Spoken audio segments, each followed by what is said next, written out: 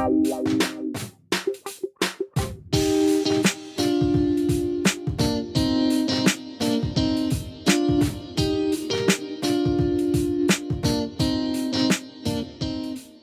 it going, everybody? Welcome back to the Board and Browsing Podcast. I'm your host, Danny. As always, I'm joined by my co-host, Sean. Howdy. Yes, so today, Samson unfortunately couldn't be here, but that's fine. Sean, did you know that the last time you and I did a duo episode was Halloween of 2020? Really? It was when we talked about the Adam Sandler movie list. Yeah. Oh, man, that was a long time ago. Yeah, which we have never made, by the way. We still haven't made a best Adam Sandler movie list. No, I've completely forgotten that was even a list that was on the table. Honestly, I think what we need to do on Twitch is remember how I talked about us doing a Pixar, like, every movie tier list? Yeah. I think we need to do those on Twitch. I think that's where our priority should lie for that. I think that would be fun, and everybody can watch and be like, "You're stupid. I hate you. You're ugly, Sean, and nobody likes you." Just like they think when they listen to the podcast.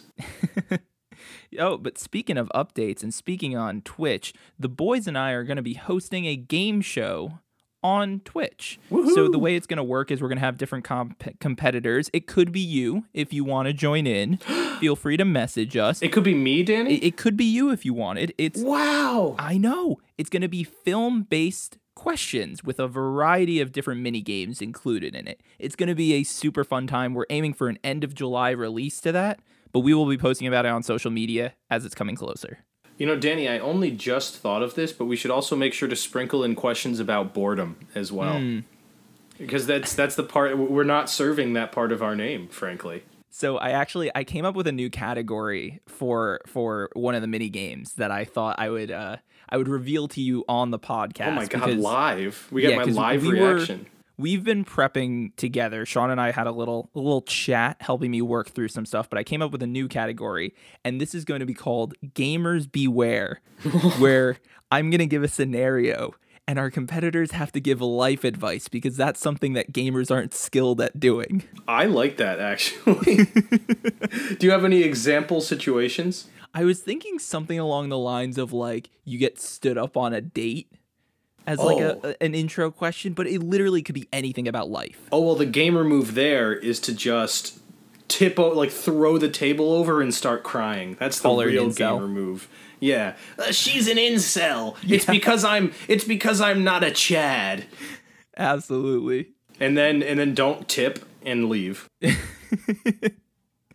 Anyways, let's get into our renews and redos. And I think the most important thing I have to bring up, because in the past we've gone over the Emmys and the Golden Globes. I don't know if we're going to be doing as deep a dive this year, but we will touch on some of the winners when they are announced. I do want to bring up, though, that Don Cheadle was nominated for an Emmy as a guest appearance in Falcon and Winter Soldier. Really? The 2 minutes he was in there, he got nominated for an Emmy. I technically haven't. I never got around to watching the final episode, but based on what you're saying, he doesn't appear again. Nope. Really? Yeah.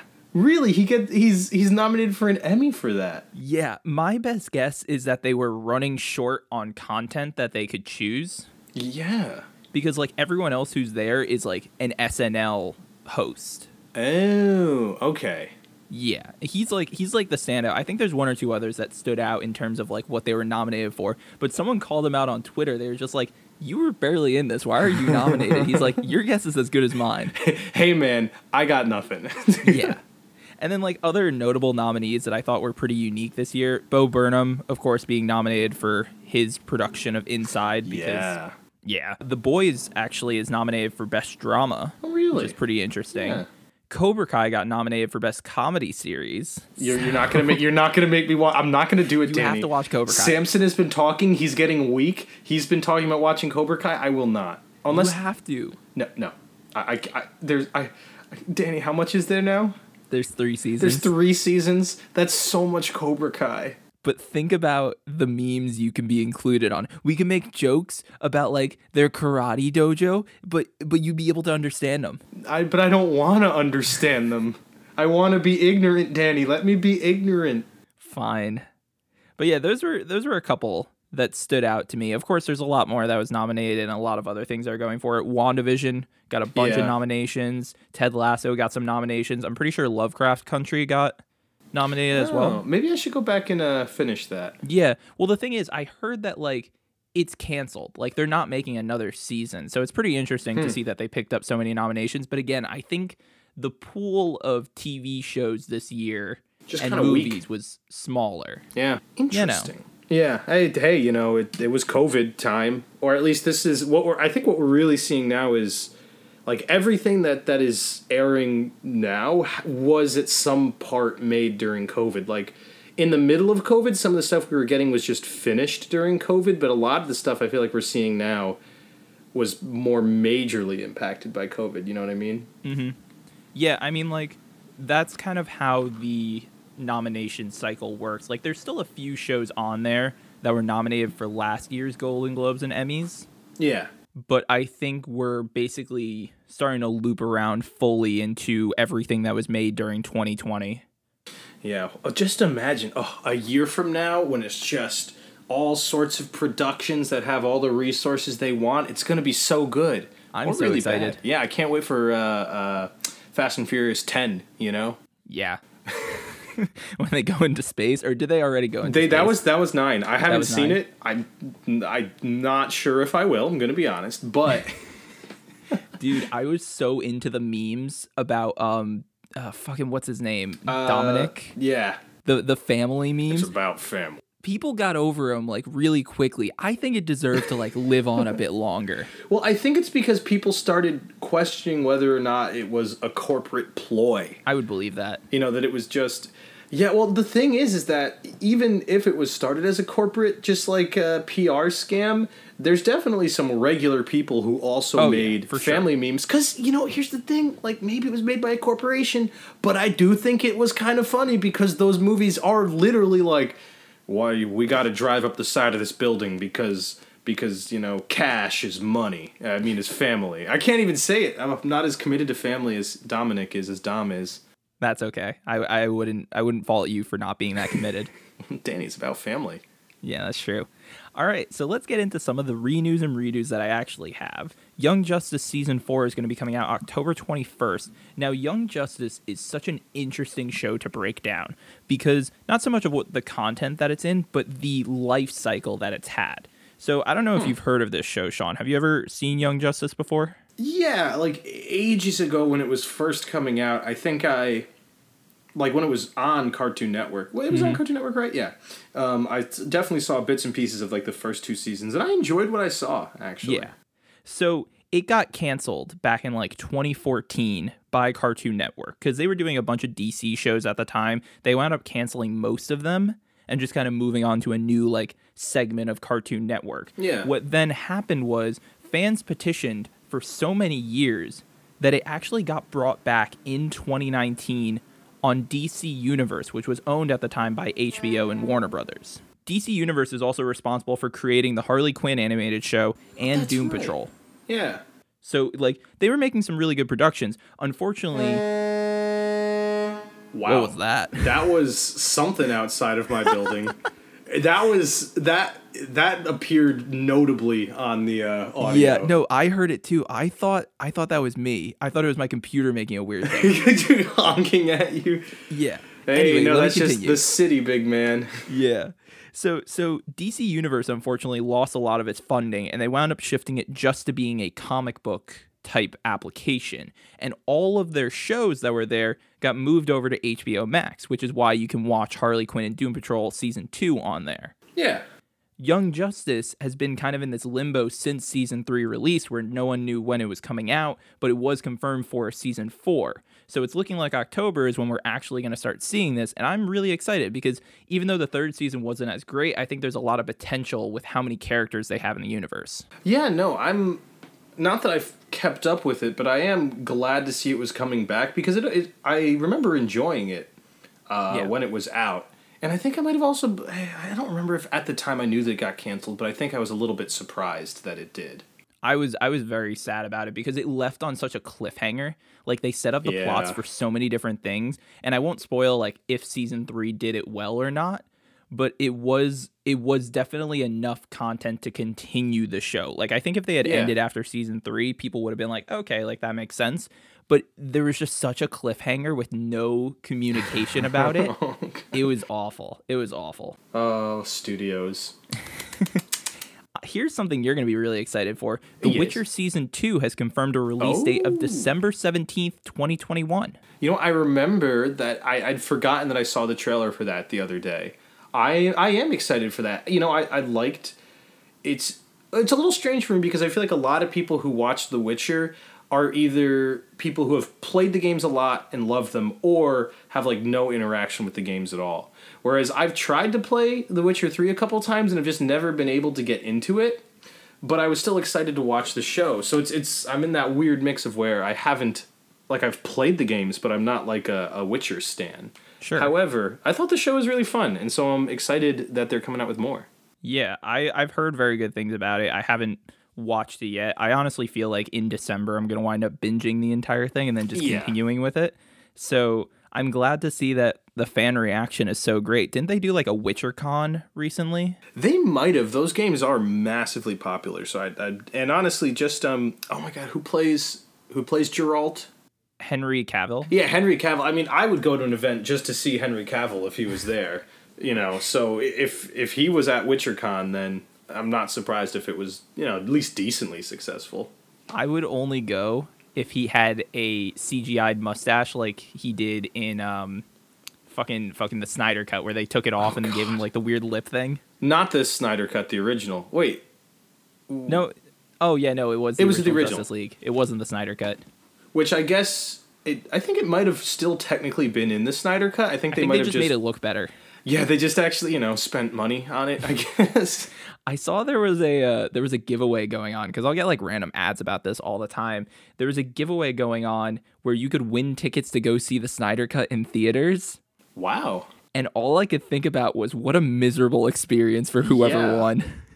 Yeah, like, hey, you want to go sit in a movie theater for 4 hours? Yeah, Stupid. in black and white. It's the black and white version. Why? Yeah, they made a grayscale version, and they were trying to get people to like pay for that one as well. It was like, the movie is not good enough to warrant seeing it a second time, let alone seeing it without any color.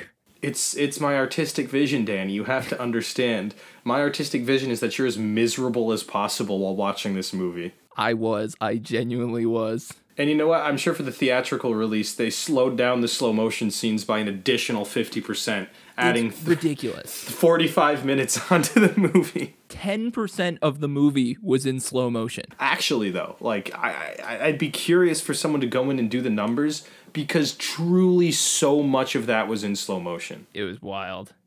But anyways, switching over to Marvel, What If just recently dropped a trailer. So this is the animated series where it's like potentially a different type of universe. So instead of Steve Rogers getting the super soldier serum, it's Peggy Carter. And this looked really good. I was very excited for it. It's coming out August 16th. So that's the next Marvel thing you have to look forward to. So what I'm curious about is, and I don't know if you know this about it, but so since it's a series, is it just that each episode is a different what if, or are there certain what ifs that will be multiple episodes? I'm still trying to figure that out. They're either going one of two routes where all the what ifs are connected, but they're just stories focused on specific characters. Yeah. Or they're each their unique stories. Because in the comics, usually when they do this what if, it's kind of like its own unique universe. Yeah.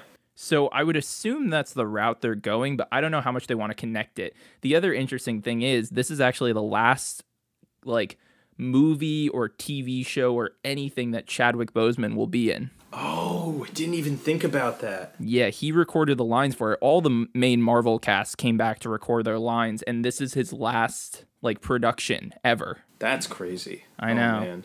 It's going to be a little bittersweet, but I think this is going to be a really fun show, and I think it's going to catch people by surprise. A lot of people have the complaint that for Marvel stuff, it either is like, you know, I have to watch all of this ahead of time to get caught up, or like, you know, this is just, you know, I'm watching this part to get to the next part, So I think it might be interesting that this is just standalone.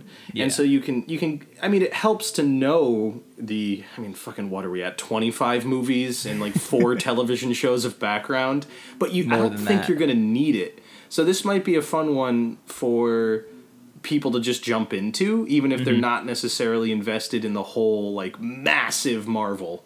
Yeah. Just thing. The beast. The Marvel monster. Would agree.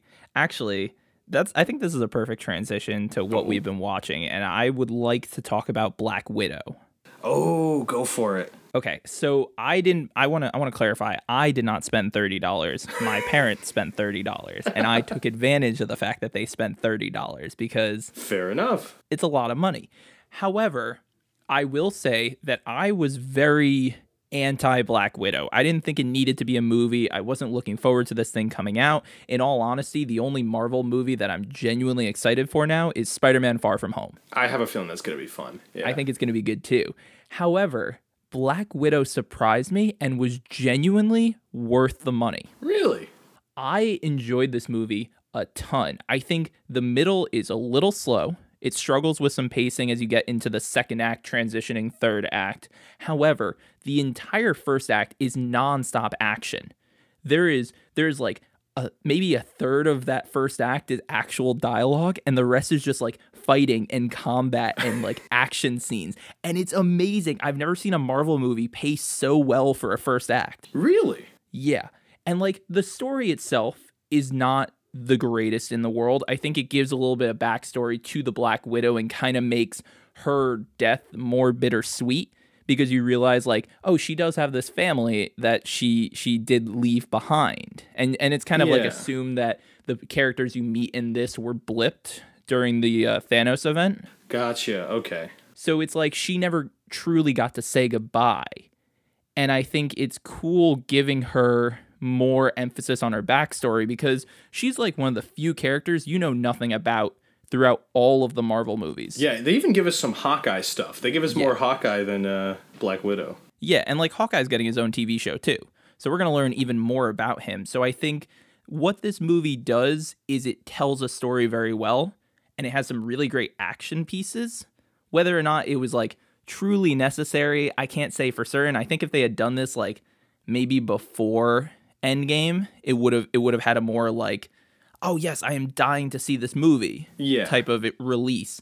But overall, I actually do think Black Widow is worth the money. So here's what I'm curious about. Do you think that you would have enjoyed it more in theaters? Yes. Okay. I think this is a worthy of seeing a movie in theaters. Like, it's a Marvel movie. Marvel does the theater experience very, very well. Yeah, they know what they're doing. Yeah. And it's not like this is a good movie. Like, I wouldn't rank this in the top tier echelon of Marvel movies, but I'd say it's like a solid B+, A-. Like, it's up there. Could you compare it to another Marvel movie in terms of enjoyment?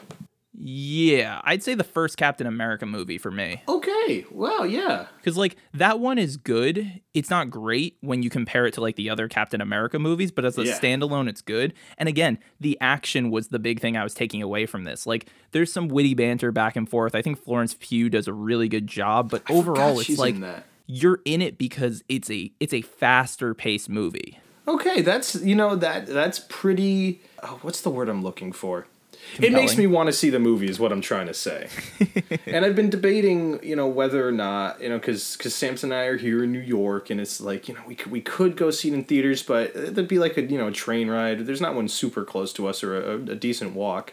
Yeah. But we have this TV right here, and it would ultimately, for the both of us, probably end up costing close to $30 because things are expensive in the city.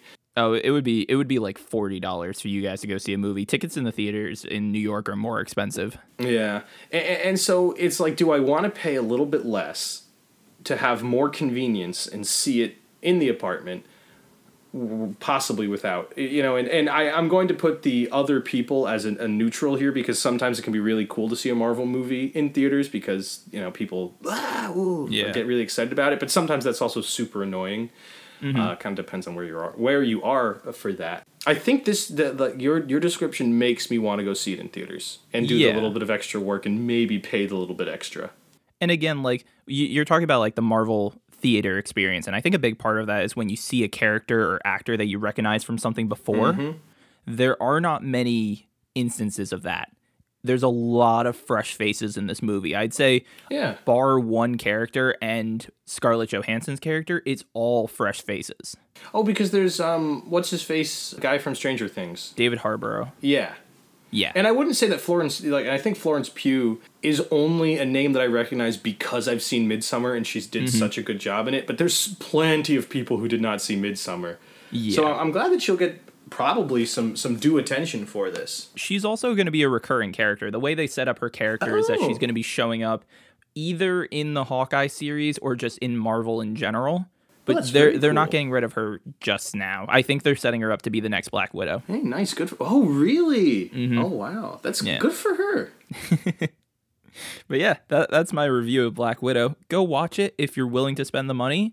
And if you are willing to spend the money, do it with other people so it makes more sense. Checks out. Yeah. So, it's a departure from Black Widow. But one of the movies that I've watched recently, for the first time, was Wet Hot American Summer. Ooh. And I have to say, I had a surprisingly good time with it. I kind of thought it was going to be a little bit lame, sort of dated. And I mean, it definitely was dated at times, but overall, like, I kind of enjoyed it. And it probably helped that I was drunk. I will not deny that. And do I perfectly remember how that movie ends? No. But I remember that I had a pretty good time all the way throughout, and I truly did not internalize just how many big names were in there. Or I guess names that weren't necessarily that big at the time, but ultimately became, like, big names. For instance, Boyle from Brooklyn Nine-Nine. Mm-hmm. Like, I was just like, what the heck is he doing here? It's like you turn around and you bump into another actor who ends up doing, like, good in a comedy role.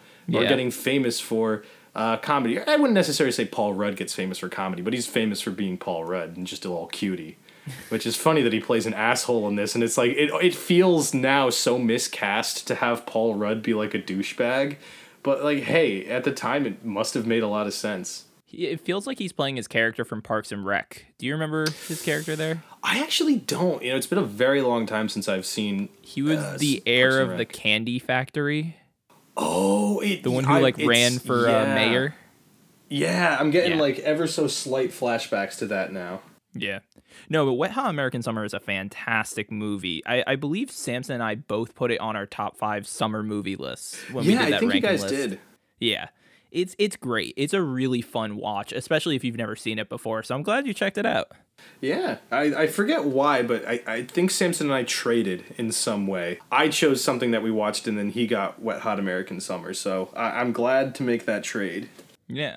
Also, for anyone who doesn't know, Samson and Sean now live together in New York, which is exciting. How is that, by the way? It's really nice. The apartment is still getting set up. I am recording this on my floor because I don't have, like, I'm not going to have a desk in my room anyway, but this is, like, peak.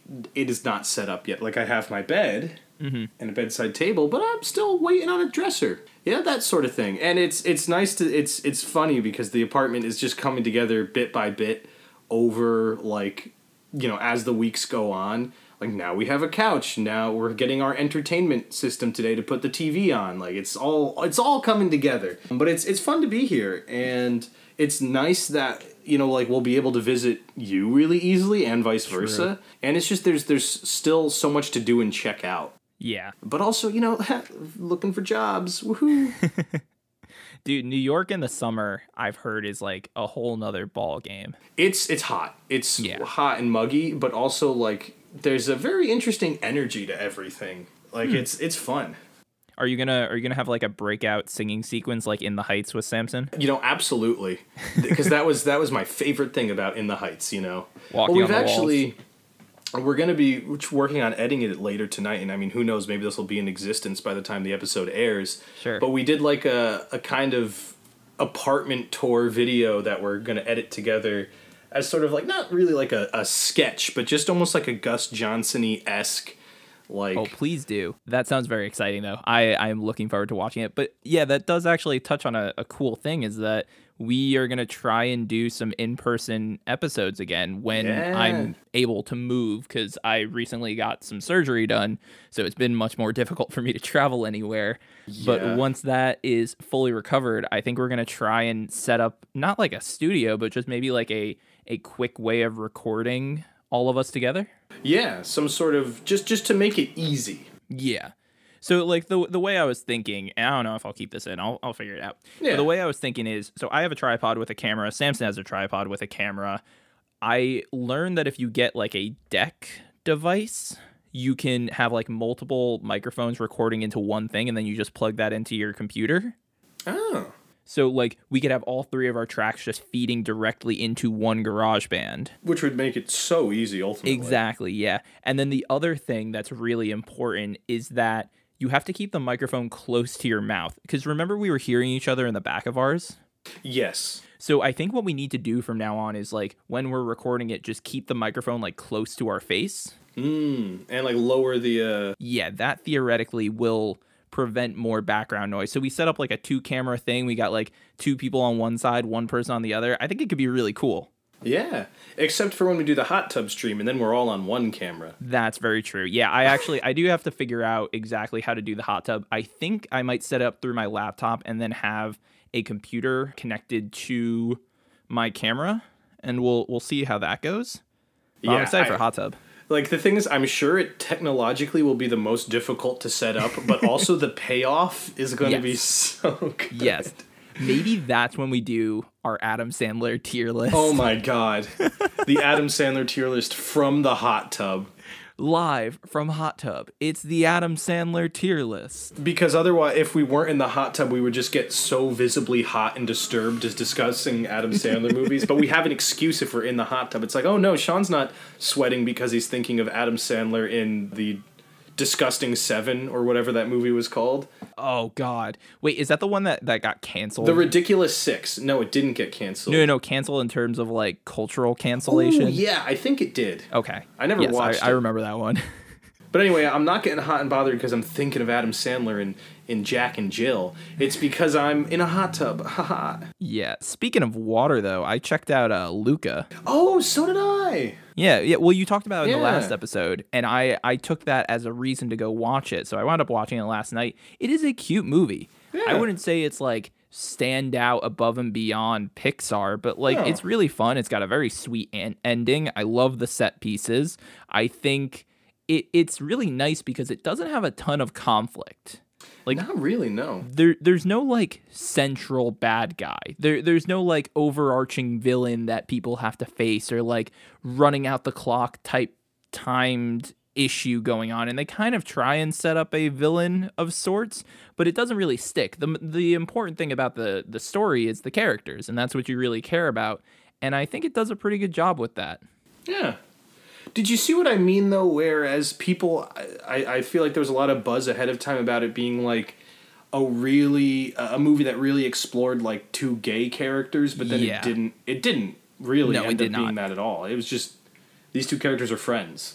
It looked like they were leaving it up in the air, because there's a lot of moments where, like, one character gets jealous of the other hanging out with someone. Yeah.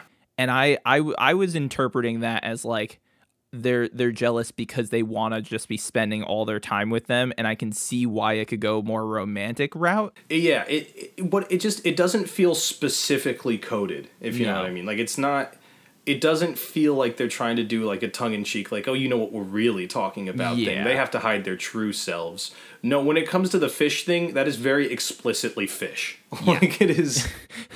They are fish people. I honestly think we're still a few years away from having, like, gay Pixar characters. Yeah, Disney. I mean, there was the whole thing where they're like, oh my God, Disney had a same-sex couple kiss in one of the Star Wars movies, and then they cut it in China. Mm-hmm. So the mouse cares about money first, and it's still not, I still think they don't think it would be the most profitable to have something like explicitly have homosexual characters. So yeah.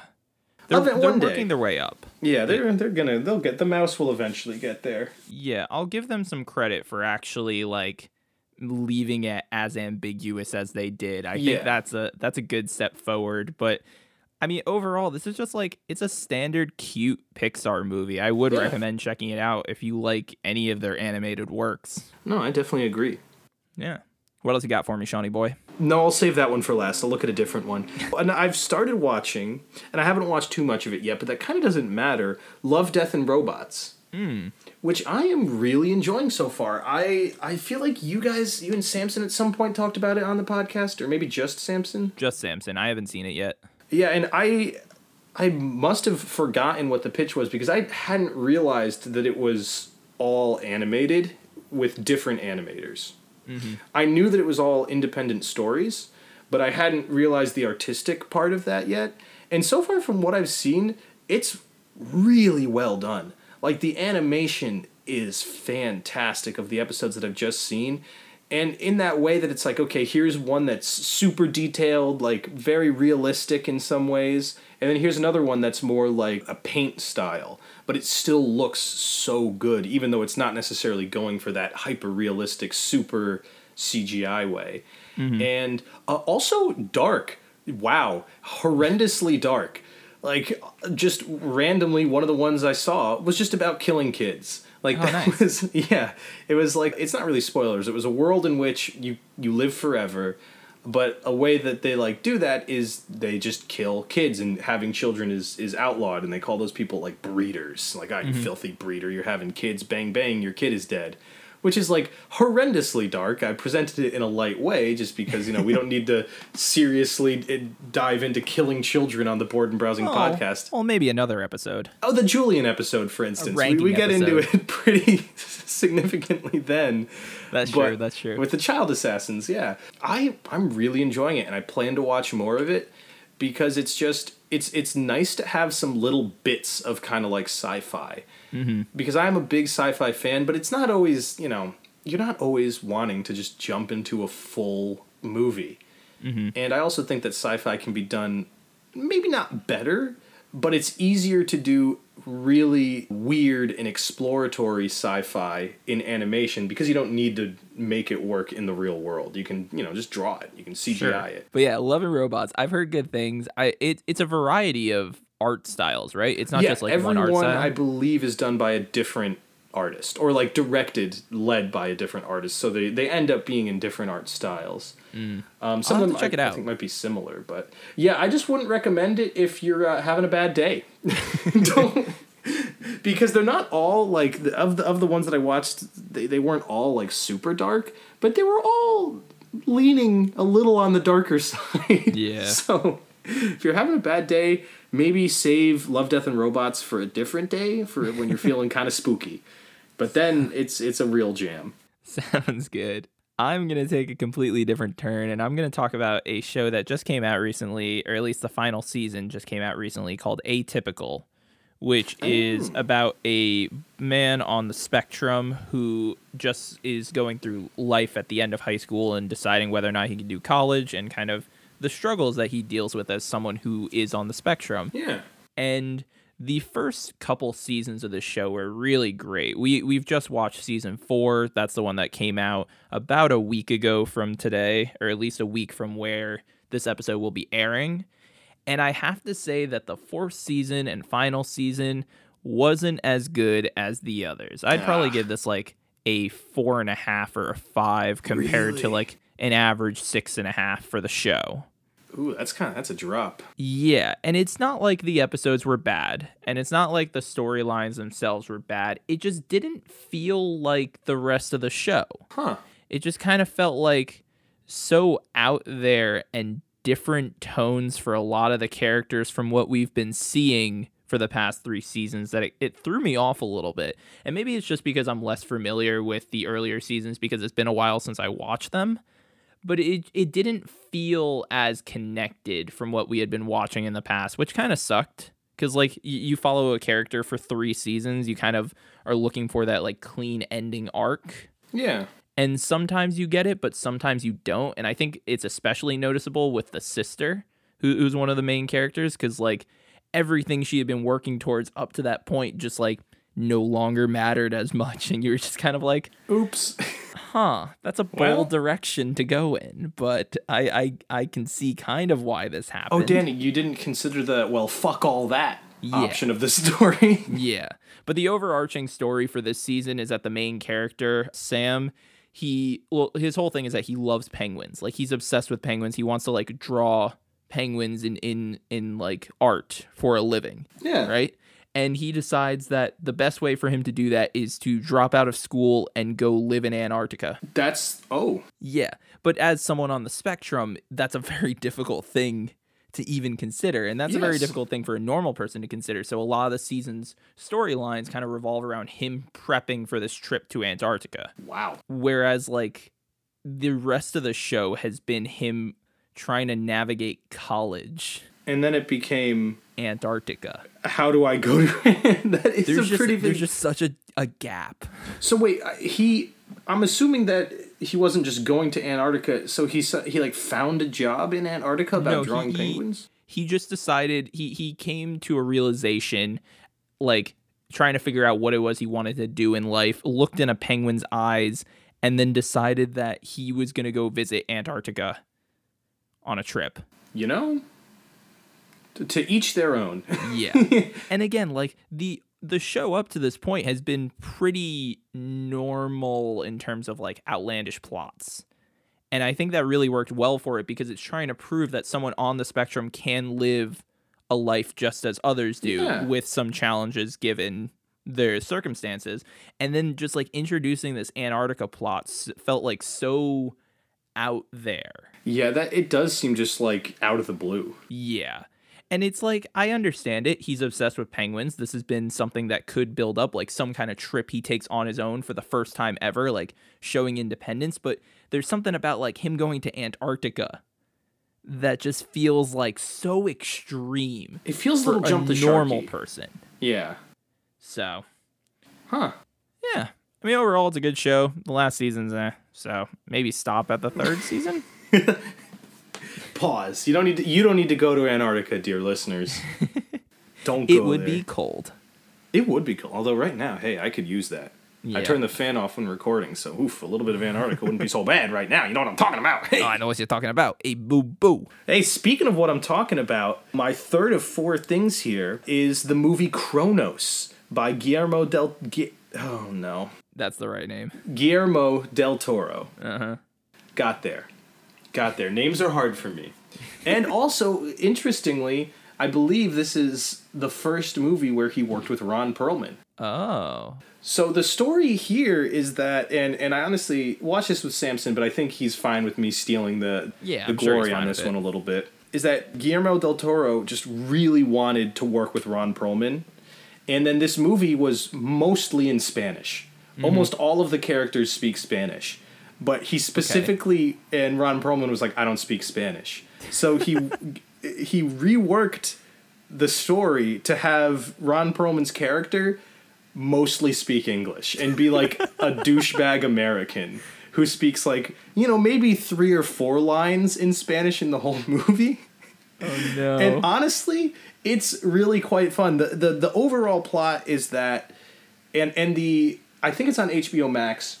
The description on HBO Max is like an alchemist from 1562 like creates a device to extend life but must flee when the Inquisition comes. Mm-hmm. Yeah, that's like the first 30 seconds of the movie. Like, from then we like jump forward hundreds of years to maybe modern day at the time. I think this was from the early 90s. I don't remember where it was actually. In a majority Spanish speaking country. Where that device is found by an old man and all the troubles that come with like getting immortality. And Ron Perlman's character also wants the device. That's kind of like the good but mostly spoiler-free explanation of it. But it's just incredible that everyone will be speaking Spanish, doing their thing, and then Ron Perlman shows up and is like, hey, I'm looking for this thing. You got it for me? Mm-hmm. Pendejo? It's like... But, like, does he understand the character's Spanish? It seems like he does. Yeah. So he just can't speak it, but he can comprehend, like he comprende. He comprende, yeah. Well, the thing is that I believe he has like the man he's working for, I believe, speaks both Spanish and English, I think. But there are like a bunch of times where someone will speak in Spanish or English to a character who mostly doesn't speak that language, and they just kind of respond in their own language, which. But oh my god, and honestly, it's the weird thing about it is it's a very young Ron Perlman, and it was wacky to see a young Ron Perlman. And you know, dare I say it? Normally I wouldn't describe Ron Perlman as hot, but young Ron Perlman can get it. He was kind of hot. I was like, geez, who's this guy? Young Ronnie. Like, wow. Bringing the heat, apparently. But it's, you know, my overall review of it, it's a fun, kind of campy old horror movie. You know, it's got cool special effects for the time, a little body horror-y, and just truly bizarre, but a fun time. I wouldn't watch it to be scared, but I'd watch it to be entertained and, you know, just to see Ron Perlman do his thing. Sure. This movie sounds wild. And one more time, it's Cronos. Yeah, and it's on HBO Max. Yeah. God damn, I need to check this out. That sounds insane. And remember, don't be fooled by the description on HBO Max, because it was clearly written by someone who watched the first 10 seconds and was like, all right, I think I got this. Here's what it's about. Fantastic. I think the last thing I want to talk about today is that I have been watching Nathan For You. Oh, really? I have never seen this show. I've only heard about it from you guys. And I was kind of like, what is this all about, you know? Like I didn't understand fully. And then I started watching it and I'm blown away at how good it is. Like his deadpan comedic timing is brilliant. Oh, it's like nuts, yeah. Every joke he says goes over the heads of the people that he's with. And that just makes it so much funnier. Oh, it really does. It's the fact that he like doesn't react to any of it. Yeah, is what makes it so good. And I think it's what makes the show work, because otherwise people would be like, all right, you're just like. I think if he was more tongue in cheek with it, people would be like, okay, you're just pulling a prank on me. Like, this is ridiculous. But because he's so deadpan serious about everything, it's like, oh wow, I guess this is an actual recommendation. You're going to hate the story I'm going to tell about how I got into Nathan For You and started watching it. Dan, you've got me worried. So I was browsing the YouTubes, and a clip appeared of Conan O'Brien talking with Homer Simpson for his finale episode. Oh yeah. And I checked it out and I was like, oh, this is pretty funny. And I was like, I knew that Conan in general, as we've discussed, is not a very funny show. But I was curious as to whether some of the top clips on his YouTube channel were worth watching. Yeah. And they were. There's a lot of really funny bits that Conan does that are just, if you're watching it as a 6-minute video rather than an entire talk show, make him a much more entertaining person to watch. And one of the best ones I saw was he was interviewing Nathan Fielder. And Nathan brings out, so he's having a discussion with Conan, and he's saying that he brought his own backup guest in case the interview was going poorly. And Conan's like, I've been doing this for a lot of years. Like, I've never heard of anyone bringing a backup guest. So Nathan's like, well, I could bring her out for you if you want. Like, her name's Susan. She's a lovely woman, like, would have a lot to talk about. And Conan's like, yeah, bring her out. And it's Susan Sarandon. And Conan's just sitting there, like, jaw open, like, how did you get Susan Sarandon? And Nathan's like, well, I got her through my booker. I guess I have a better booker than you. And she sits there on the couch next to Nathan, doesn't say a word. And then, like, Conan's trying to engage her in the conversation, and Nathan's like, well, she's the backup guest. Are you saying that this interview is going poorly? And Conan's like, no, like, tell your story. So he tells, like, the most agonizing and painstaking story about his cats, while Susan Sarandon is just sitting there saying nothing. Oh, my God. And I watched that, and I was like, holy shit, like, this guy is hilarious. And that's how I started watching all of his shows, because I was watching Conan clips. You know what? Fair enough. I like the fact that you watched a Conan clip and then were ultimately entertained enough to watch a different show. That's where I'm at. That's my Conan stance. That.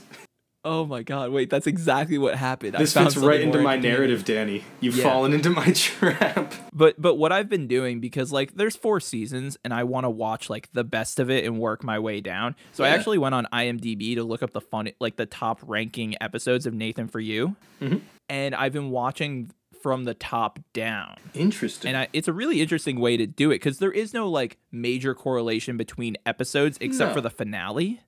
Really? Yeah, like, so the finale brings back a character that they had met early on. I say character because he's just, like, he's a weird person. He's a guy who does, like, a Bill Gates impression.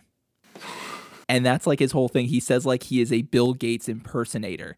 And then in the finale, he, like, keeps showing up at Nathan's office, and he's telling the story about this girl that he knew from, like, 60 years ago that he was in love with and lost contact with and wants to, like, meet again.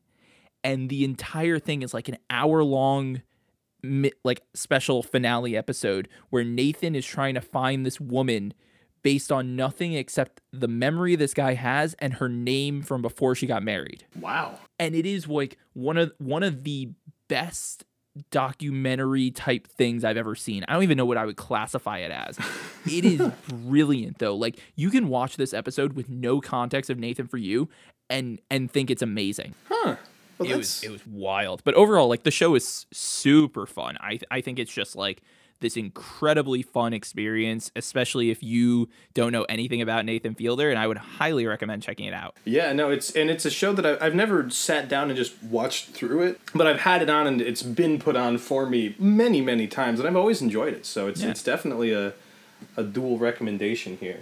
Hell yeah. Now, Danny. Yeah. The last thing I have to talk about here, and I don't think we should go too in-depth with it because I'm not done with it yet, but I think you'll be happy to know that we have started watching Ted Lasso. Let's go! And it's so good. Right? I love this show. Oh my god, I'm so happy you guys are watching it. And the thing is, it just makes you feel good. Yes! Like, it just makes you feel so good. Oh. I don't, I want to wait until I resurrect him from the dead. He's actually kind of just face down in the tub right now. But, that'll work itself out. But I could not wait a week to talk about how I am loving this show so much. Yes, dude. I'm so glad you guys are watching it. Do we have Apple Plus? No, and I'll leave it at that. But we are watching Ted Lasso. Oh my god. Dude, the second season's coming out in like 2 weeks from now. Oh, it's a funny story, but I was like, hey, while Samson was setting up an episode, I was like, hey, isn't season 2 like coming out, or is it out, or what's the deal? And he's like, no, it doesn't come out until July.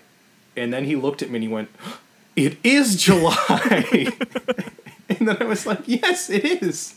Let's go. So soon. Oh god, I'm so excited. I don't remember how far in I am right now. I think Jamie just got transferred. Okay, so that's like about episode 6-ish, I think. Yeah, I think we're a little bit over halfway through, and my guess is we'll be done for the next episode because we're kind of flying through it, honestly, because it's so good. It's so bingeable. And the characters, like I said, they just make you feel amazing because you could tell that it's so well written. You can tell that the people who write this show understand human dynamics. Yeah, that's the other thing. Like, it feels like, obviously, Ted is a pretty, like, he's an extreme person in terms of how positive he is, but he still doesn't feel unreal. You know what I mean? Like, it still feels like this is a guy who could exist. Yeah. Like, a bit of a special person in terms of just how nice and positive he is, but not unrealistic. Dude, wait until you get to, I think it's episode 8, called The Diamond Dogs. I've rewatched that single episode so many times. It's probably my favorite in the whole first season. I'm so excited. No, this does make me really happy. It almost makes me want to watch Cobra Kai because of how right you were about Ted Lasso. Will I? Probably not. But it's pushing me in that direction of like, you know what?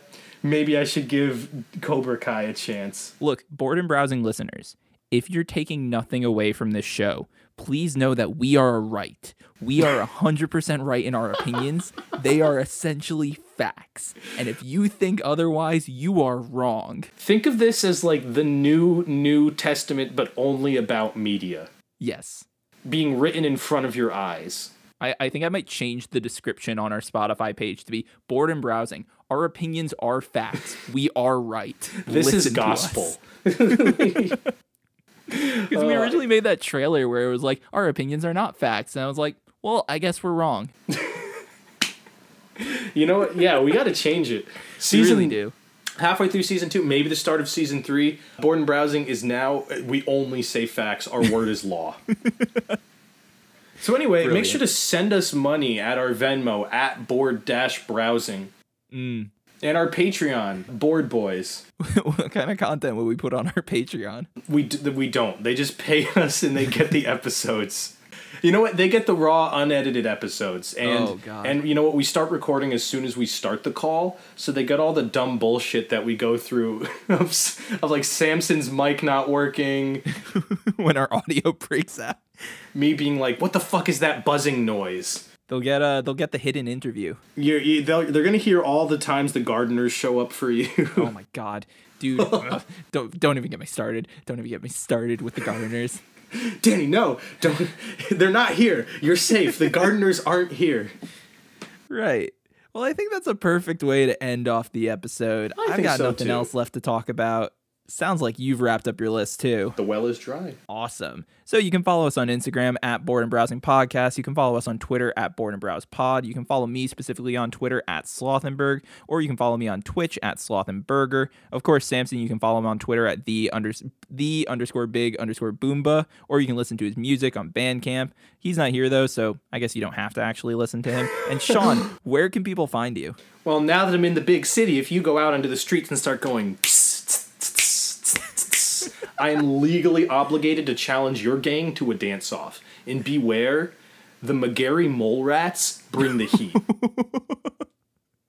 We bring the heat.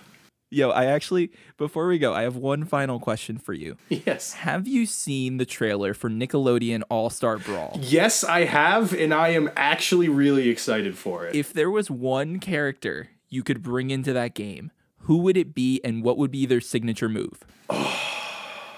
Danny, you really put me on the spot here at the very end of the episode. Because I got one ready to go. And you it's go Hugh first Neutron. while I think. It's Hugh Neutron, and he summons an army of ducks. Oh my God. Wow, and now you want me to come up with a character equal to Hugh Neutron? You animal. How dare you do that? Oh, actually, you know what? Oh, who is the, oh my God, it's a character from Fairly Odd Parents. I'm taking this straight from Reddit, but Doug Dimmadome. Yes. Yes. Absolutely. 100% yes. And with his signature move, he brings you to the Dimsdale Dimmadome. He is the owner of the Dimsdale Dimmadome. The Dimsdale Dimmadome.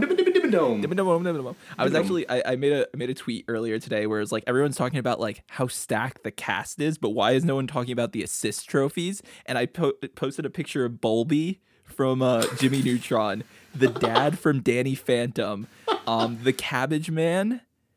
And, that would be incredible. Oh my God. I don't remember what the last one was. It was something equally as good. Dan, you got the fire Twitter going right now. It was the guy who said he burnt my shake. Like, can you imagine the assist trophies where he's just like, he burnt my shake, and then he just throws the can at him? It's perfect. Dude, and you know, I'm buying this game day one. I've heard that it's from a studio that made a pretty good fighting game before. Yes. So, like, it not only might be iconic, it might also just be good. Like, I think it's going to be really good. I'm so excited. I'm glad that we got to the place where the franchised fighting games that aren't Smash can finally be good. I know. Like, let's not talk about the PlayStation 1 or the Cartoon Network 1. We don't need to go there because we're entering the golden era now. Yeah. Also, I'm a Nigel Thornberry main for sure. Wow, smashing. Anyways, guys, this has been Bored and Browsing. We'll catch you all next week. Bye. Bye.